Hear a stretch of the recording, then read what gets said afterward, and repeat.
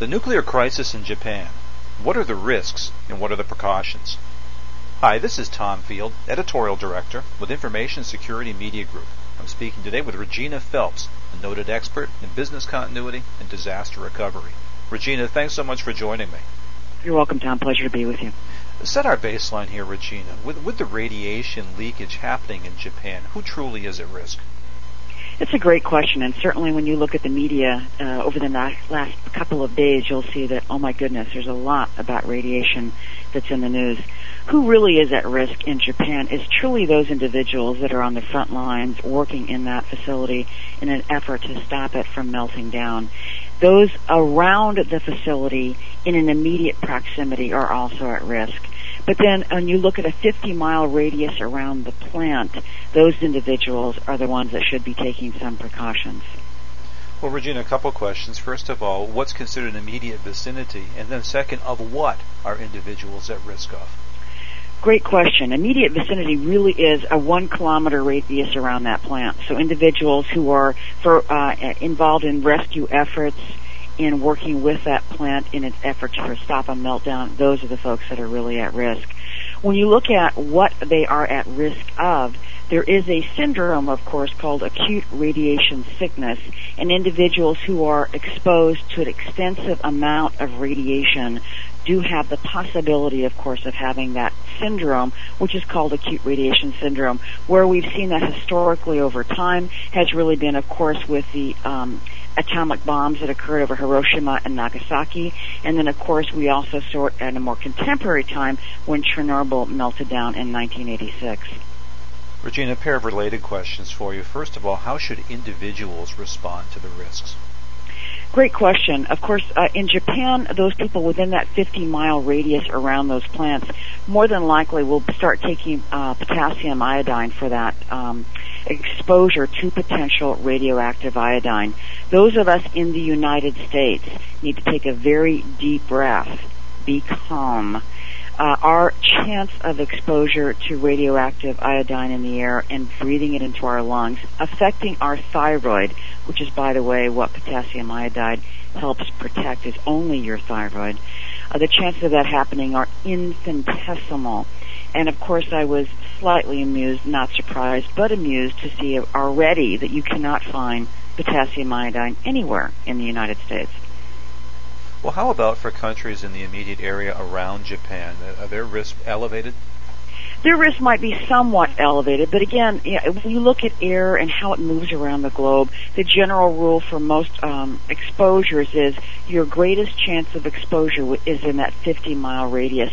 And I think of those of us in the United States, if we're trying to find a way that we can incorporate this knowledge or learning into our own life, I would suggest that any of your listeners who happen to live near a nuclear power plant, and I would say that's a 50-mile radius, they should think about their own personal family preparedness and what they would do if something happened in an emergency here in the United States. Well, let's talk about how organizations should respond. And I'm thinking of those that could be financial institutions, government agencies, healthcare organizations that are in the vicinity of the plants that are affected. Sure, it's a great question, and I think the first we're over our first response phase of this emergency as far as businesses in Japan, meaning that most organizations now, certainly Tokyo and around the areas affected like Sendai, have gotten their arms around being able to deal with response issues, which is finding employees, dealing with those immediate urgent issues. For those that are not in the heavily impacted areas, meaning that they're not in the areas that were devastated by the tsunami, now what companies need to be thinking about is really what can I do to continue my business based on the supply chain disruption issues in Japan.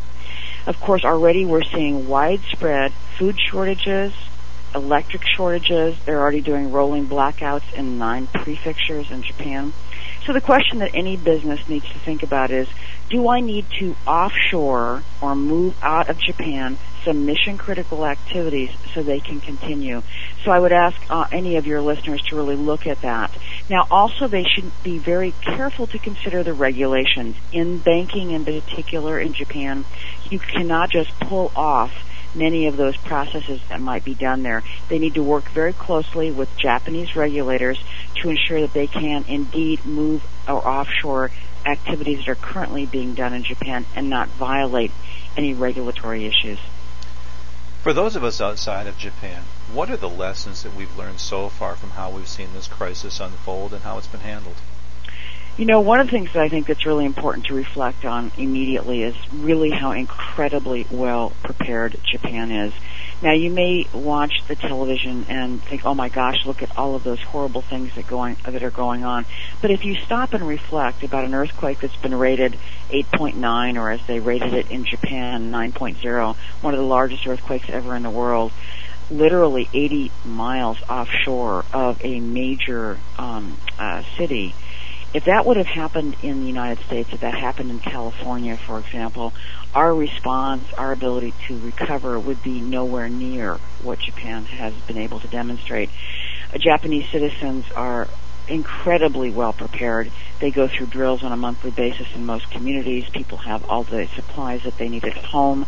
So I think the first thing that we can really take from this is I hope that all of us throughout the United States really look at this and say, what am I doing in my community, in my family, in my business to be better prepared? And that is a critical thing. So first of all, I think the issue of home preparedness and the fact that, again, even though Japan is so well prepared, my goodness, they're still struggling, and that's to be expected given the magnitude of the event. I think the second thing right behind that is that to realize that even when a country like Japan is so well prepared, that still we have a lot of responsibility. So I would really encourage your listeners to take an opportunity to really look at their business continuity plans, their disaster recovery plans, and say, if something even on 25% of what happened to Japan happened to us, could we recover? And I think that there's 4 or 5 big areas that your listeners should really focus on. Really the idea of people and people emergencies. So really focusing on emergency procedures for your offices, looking at training that it's appropriate for your staff, and also drills. So whether that's an earthquake drill or a fire drill or a tornado drill, would all be really important to emphasize now, because people are riveted on this, and it's a great opportunity to really exploit in a good way people's anxiety about this and have them become a little bit more concerned. I think they also need to really look at their mission-critical processes and what needs to be done in that short-term period, the first 24, 48, 72 hours, and then looking forward into weeks and then in the first 30 days. Really looking at their technology and making sure that they are have the adequate backup and recovery solutions to meet those mission-critical processes, and also to look from a perspective of their facility and making sure that if there's a thing that they could do now, today, that could mitigate something. For example, if you're in an earthquake area, could you make sure that every one of your servers are very secured so they would not topple over and be damaged in any kind of shaking? That's called mitigation, and that's certainly something you can do in every facility, is walk the area and what can you do to mitigate something.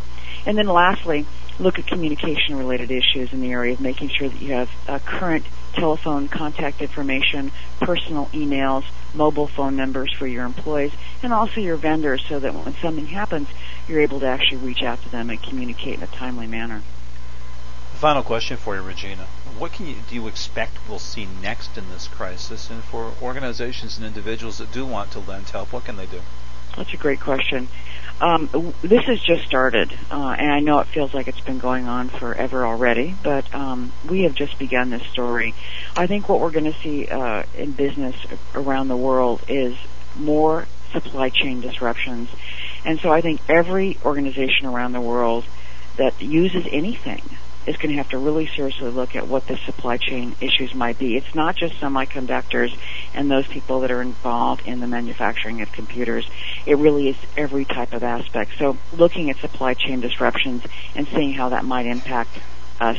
I think the other thing that's going to happen, of course, is that Japan is the third largest economy in the world. It started with the U.S., China being the second, Japan being the third. They also have one of the largest debts, over almost $7.5 trillion. So there is very likely to be some economic impacts as this begins to unfold over time. So I think we need to really consider that in our planning going forward.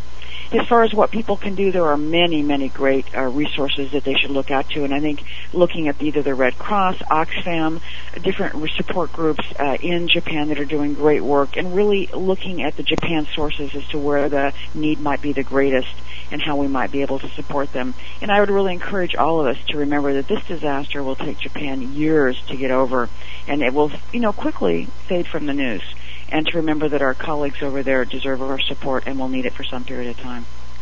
Regina, as always, I thank you for your time and your insight today. You're welcome, Tom. We've been talking about the crisis in Japan. We've been talking with Regina Phelps. For Information Security Media Group, I'm Tom Field. Thank you very much.